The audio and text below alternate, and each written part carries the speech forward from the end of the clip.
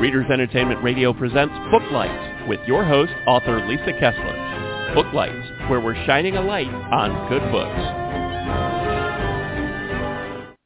Hello, everyone. You know what that theme song means, right? It's spooky season. It has begun. I'm so excited.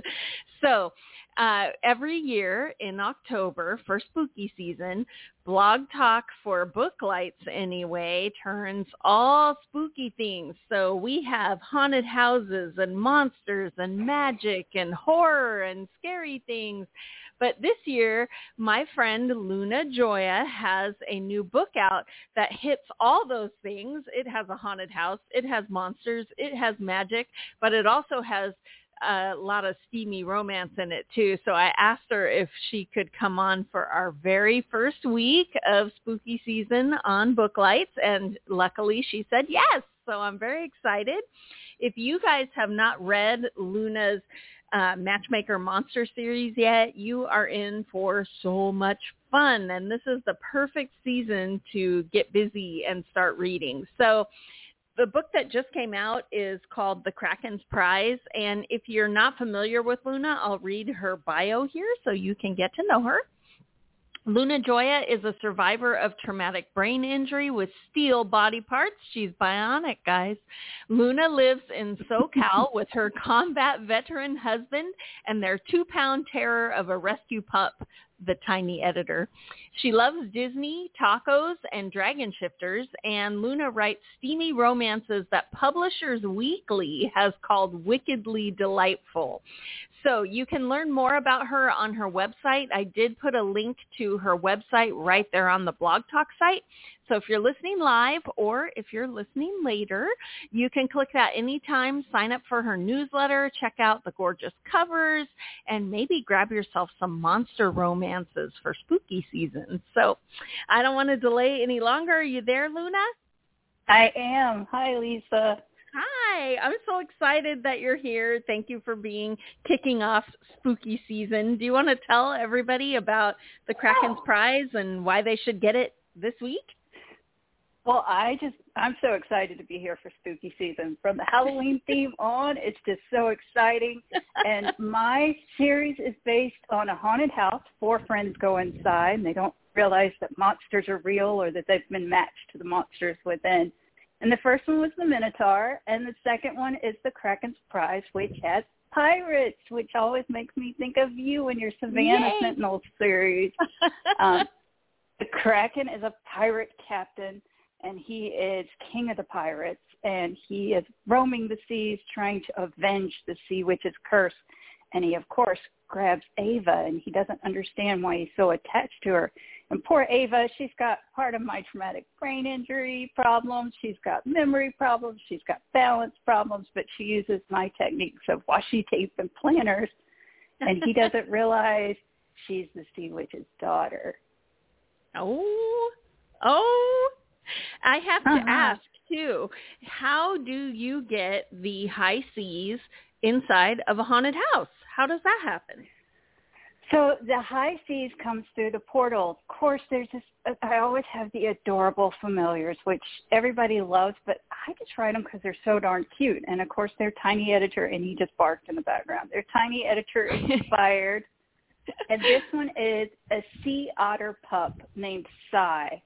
And she follows Sai, who is just the cutest thing, towards the pool and gets snatched by an evil merman. Oh, I love it. So she has to be rescued, and then she's hauled aboard the pirate ship, and you get to meet the whole pirate crew. And it was so much fun to write. I bet. It sounds super fun. And I have to ask about the Kraken. So on the cover, the Kraken looks like the, traditional sea monster squid scary thing. But I know from like Pirates of the Caribbean, he just had like Kraken face and still had human body. How did you manage all of your romancy, steamy things with a Kraken? Let's just say one of my reviewers said she uses all the tentacle fun. And he goes from true big form And I was like, I don't know that I can get, and he told me, because my characters take over, you just let me handle it. And it's a little spooky because, I mean, he's huge.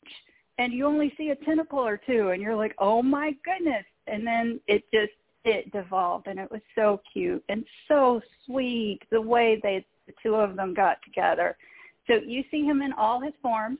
And yes, Pirates of the Caribbean was one of my massive inspirations because he does look a lot like Davy Jones, because I had a little crush on Davy Jones. But, you know, if you have crack and tentacle face, that makes things interesting for I could just have.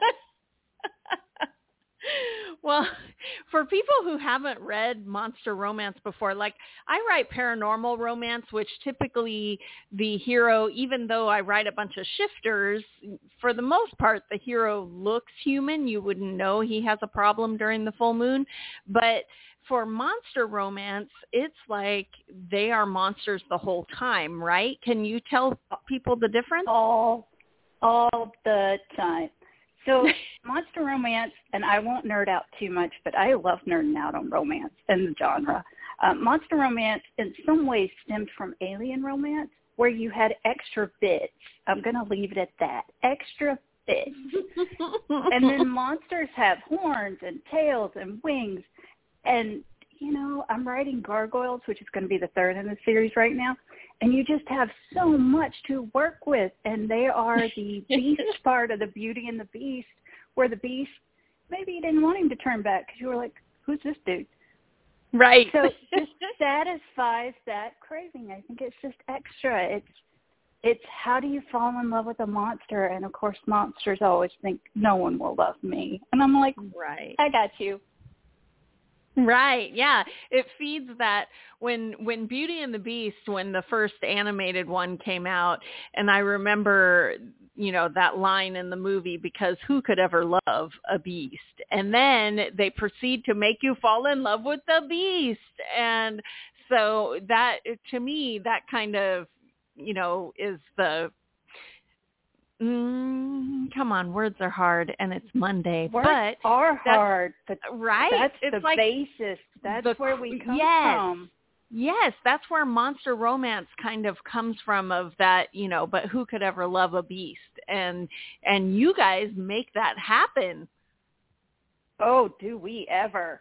And the origin of Beauty and the Beast, I think it's from girls who grew up on the animated, and then we had Gargoyles, where I was in love with Goliath. Yes. We had all the things, and then Pirates of the Caribbean. So really, I blame Disney for this fascination, but we won't tell them that. It's such a good time, and you just love the monsters. And, of course, my heroines are always a little broken, and they're patched up by love, which is the whole purpose of romance, is hope and love, and everyone deserves a happy ending. Yes. And speaking of, I was really excited when you were writing this book, because we're friends and we were talking about it. And this was, I think, your first book where you have a heroine who has some of that traumatic brain injury that you've experienced. And I know it was kind of a little bit scary to put a little more of yourself on the page. How did that go for you? And are you happy with how it turned out? So I've put a little of my disability, but never this loud. This was me coming out and saying, this is part of my disability. And, you know, I've struggled with it, and it's a daily struggle. And you and I talked about it. I mean, it was scary, because if people hate her and say, well, we just don't like her disability, that's a personal thing. It's really hard to take. Right. But people have been so sweet and so embracing of the fact that I struggle with this on the daily, and Ava struggles with part of what I have, because I didn't want to give her everything. So I can parse that out, because I've got a lot. But she struggles with, how do I remember, and how do I make this happen? I'm yanked into a new world, and people have been really sweet about supporting some of the actual techniques I use in managing my disability and how they came out on the page. It's been lovely. Oh, I'm so glad. And I feel like when people are able to see someone who reflects back kind of what they might be facing or something similar and see that they get a happy ever after, it's that hope that everyone deserves that, right? Everyone. And it's seeing the struggle and then seeing the reward. It's just, yeah. I love Ava for it. Oh, I do too. And I also feel like for people who maybe haven't struggled with traumatic brain injury, it also gives you a chance to slide into the skin so that you can, recognize what that is like, which also makes you relate to people who have those struggles, I think, better as well. If I can increase sensitivity, I'm all for it, because you and I have been around the romance community for a while, and I had to do beta reading for people who were like, oh, I'll fix the girl in the wheelchair before the end of the book. And I was like, no, don't fix us. We don't need fixing. We need loving. And right. It was just hard to come at it when there was lack of sensitivity. And she didn't know. She didn't mean to hurt my feelings. I just thought, right. We don't need fixing. We need loving just as we are. And so I'm so happy to do this one. Now, Ava isn't in a wheelchair because I'm not in a wheelchair full-time anymore. Yay. But I can walk and I can do the cane and I can have my wheelchair when I need it. But it's just one of those things where if I can bring a little sensitivity to someone else out there who's got traumatic brain injury or who has any of the problems that I have, I live for that. Yeah, I think that's so cool. And to have her be partnered with a massive monster who sees how precious and amazing she is. I think that's huge. When I was in high school, I TA'd for the deaf classes for a semester, and all of the students there were so great to me and taught me sign language. And back then they used TDDs to make phone calls and things because there wasn't texting back then. And so I learned to use that as well. And I quickly learned that you're right. They don't need fixing. They're not, they never saw themselves as having a handicap or a disability. They just take things in different than, the majority do. And I think it's so important to get that in books that we don't need to be fixed. It's different. It's not a disability. You're living a different, you're recognizing things differently.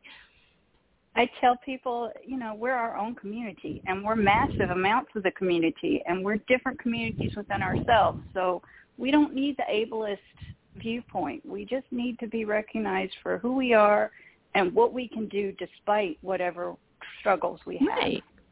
Right. Yeah, I love that. And I just love that she gets a monster. And I have to do a teaser. My readers know this. The female main character she's never a damsel in distress at the end. She always saves her monster. So I love that not only is she his counterpart, she's his equal. Yes, I love that too. Because I think that is, some people may go, well, is that realistic? Yes, it is. You bet. And she just comes into her own, and it was such a delight to write her appreciating herself for exactly who she was. Yes, I love that. And I wanted to ask you, do you have a favorite scene in the book? I mean, you don't have to spoil the book, but do you have a scene that you went, oh my gosh, I'm so glad I wrote this book? So I have a scene that everyone else connected with, because of course I have memory problems. So afterwards I'm like, what did I write? But everyone else commented on it in reviews, and I thought, I loved writing that scene because there's actually planners and washi tape, of course, is the addiction in this book. And there's an arts and crafts scene where the pirate crew knows she won't remember everything when she wakes up. She's like, I have short-term memory problems. And they have an arts and crafts party to draw her things to remind her of who all she met and where she is and what's going on. And it was one of those things that I just channeled and I didn't think about, but I had fun writing it. And then I come back to it and everyone connects to it. They're like, that's the best. Oh, I love that. And since I have written a pirate series and the crew is family, and I love that I just can imagine a whole crew of pirates having arts and crafts hour. But I think that shows that she has been accepted and is part of the family, right? It's found family. And of course, my pirates are monsters too. Oh, they're all different monsters? They're all different monsters. I can't have a human pirate crew on a ghost ship with a Kraken captain. No. They are all different monsters from mythology. And, of course, I worked them in. And I'm like, here they are. Welcome. And they're having arts and crafts hour. Arts and crafts hour with the monster crew. Oh, my gosh. That's so fantastic. Everyone listening is dying to read this book, right? I also wanted to ask because we're friends and we've talked about writing. I know that you kind of write similar to me where you sort of know where it's going to end, but you don't know how you're going to get there. And for me, the surprises are like the best part. So what was the biggest surprise when you were writing this book? Like you had no idea this was going to happen and then it did. What did you have a big surprise when you wrote it? Oh, I have lots of surprises. The whole book is a surprise. Like, I know where we're going, and I have a roadmap, but I'm off-roading the entire time. It's like we're in the middle of nowhere and just going on our 4x4 and wondering where the heck this is going to end up. The surprises were I knew part of the crew, and I knew how it started, but then I knew how it ended, of course, and I knew who saved who. And but everything else, and there are plot twists in there that I thought people afterwards said, the huge plot twists. And I thought, oh no, those just came out. What plot twists? Yeah, One of the surprises was a character on Castle Kraken. And of course, my map is the one that I created of Castle Kraken. And she runs the show and she is part troll. And I loved her. And she is an organizing goddess. And she's a partner to one of the women on the pirate crew, and she just runs the show. And Birdie, everybody loves her, and I thought she was a surprise. I never met her before. She just walked onto the page and took over. Oh my gosh, I love that. I love when characters show up that you weren't planning, but then they show up and you start wondering, how could I have written this book without them? How could we have a Kraken castle that runs itself while the crew is away for the family without Birdie? And Birdie is the crux of on the scene throughout Castle Kraken scenes anytime. And even if the castle comes under attack, she's the first one on. She just knows what to do, and I love her. She's bossing around orcs. She's taking on things. She's got the gunner who's her love interest, and she bosses, and she does it so quietly and so efficiently, and she's so subtle. But I'm like, okay, you're the boss of everybody. You're the boss of the ground crew, and I love you, and I didn't know you existed until you walked right onto the page. Oh my gosh, that's so cool. So do you have, I know you kind of said earlier that you're writing on the gargoyles next, but do you have a favorite monster? Are they going to make an appearance in this series?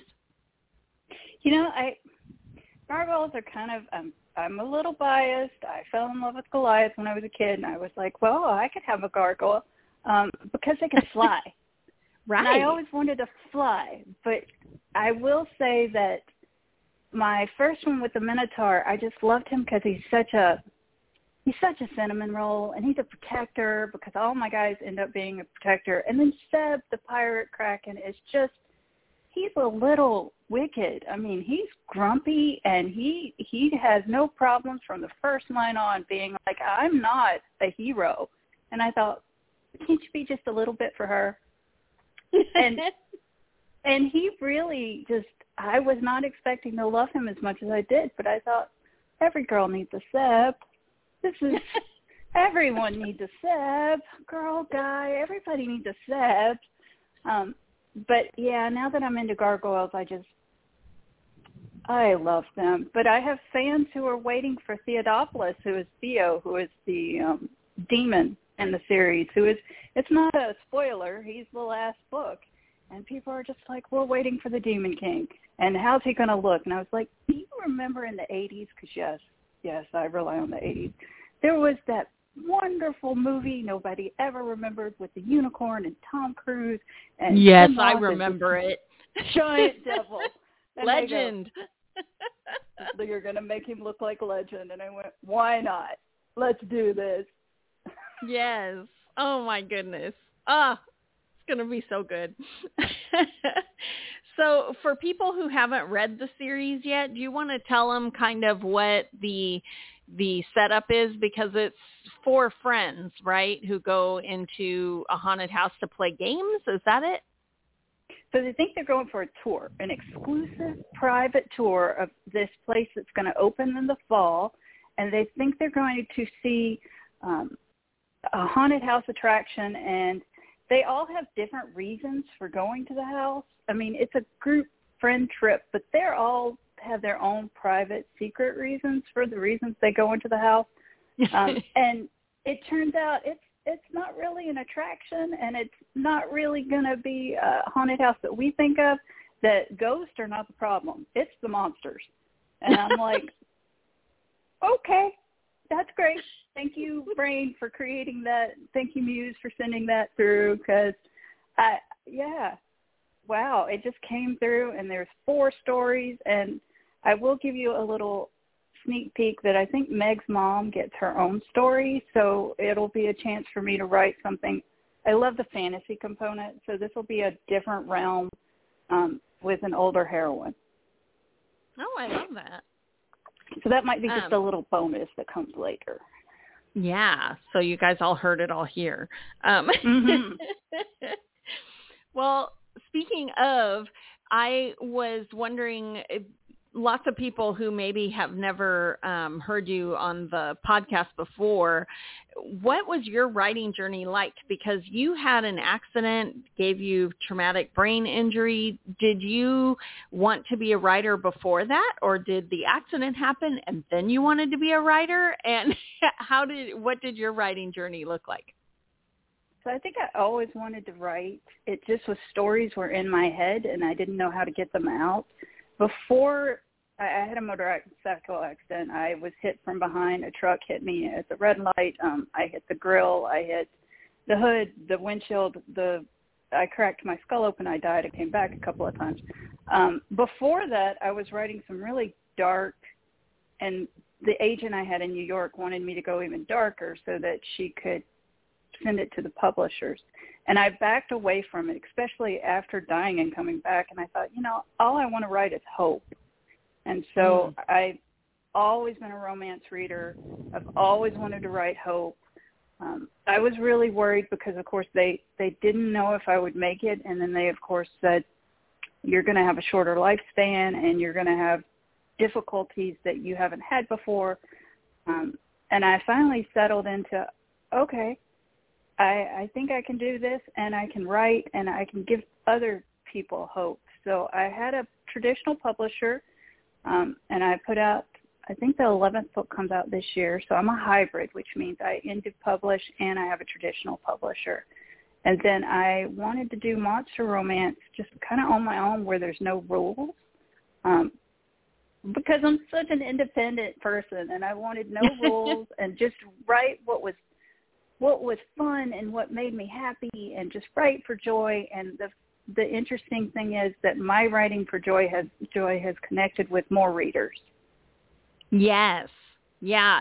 You actually have really, your readership has really exploded with these monster books, right?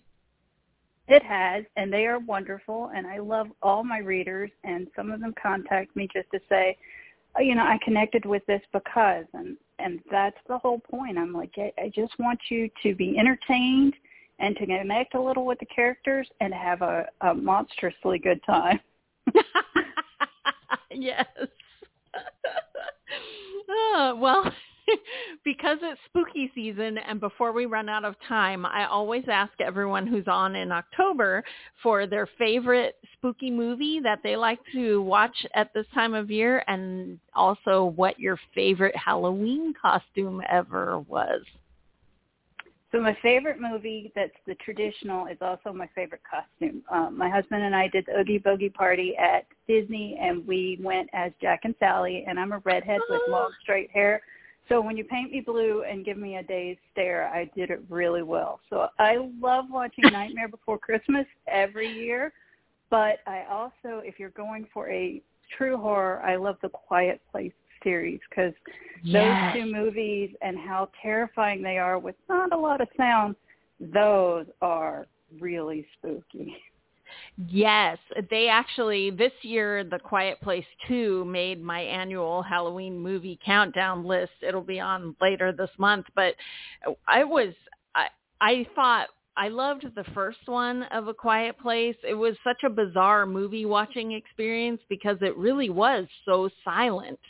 And, there wasn't that background track. It was just silence, and it was so uncomfortable. And I thought, well, how are they going to top that? But then Quiet Place 2, you kind of see when it started, and it was almost scarier than the first one, I thought. It was wild. It's very raw. It's one of those things that just keeps you on the edge, and it's not for the faint of heart. No. But I don't like gore, so I like the quiet, scary things, and gosh, that's it. Yeah. And usually I go for like spooky haunting things. And this one was more like, here's this weird alien monster. And so I was surprised that I liked it so much. But yeah, they are really, it's really good. So for people who like all the spooky things out there.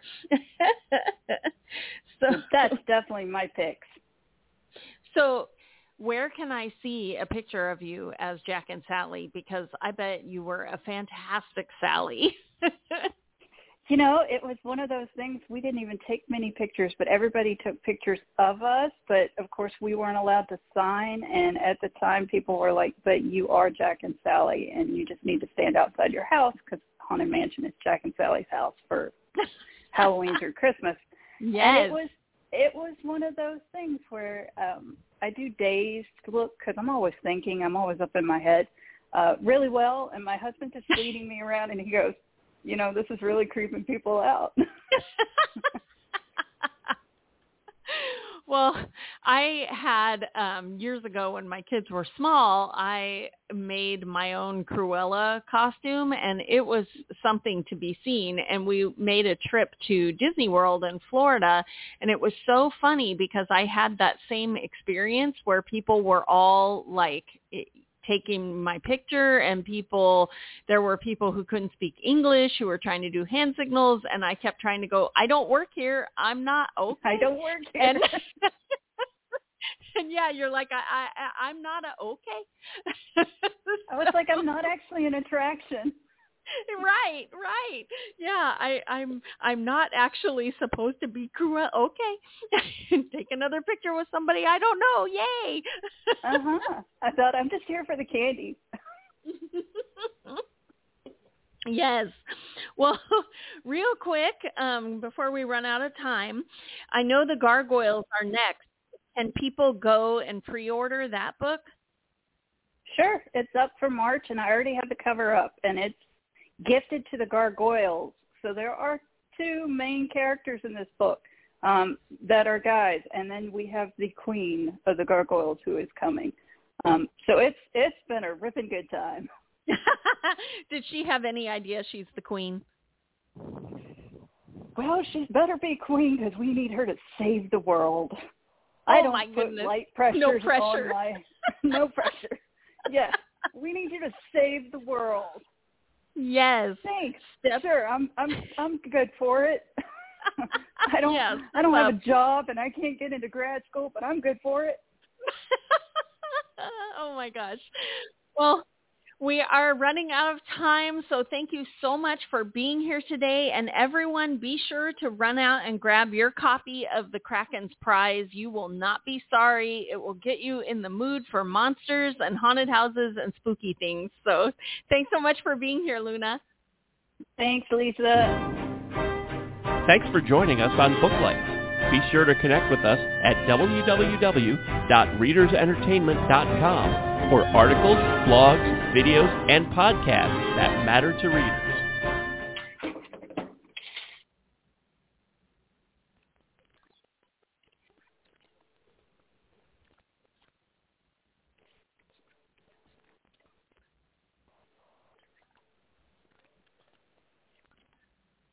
Hello, it is Ryan, and we could all use an extra bright spot in our day, couldn't we? Just to make up for things like sitting in traffic, doing the dishes, counting your steps, all the mundane stuff. That is why I'm such a big fan of Chumba Casino. Chumba Casino has all your favorite social casino-style games that you can play for free anytime, anywhere with daily bonuses. That should brighten your day a little. Actually, a lot. So sign up now at ChumbaCasino.com. That's ChumbaCasino.com. No purchase necessary. VGW Group. Void where prohibited by law. See terms and conditions. 18+.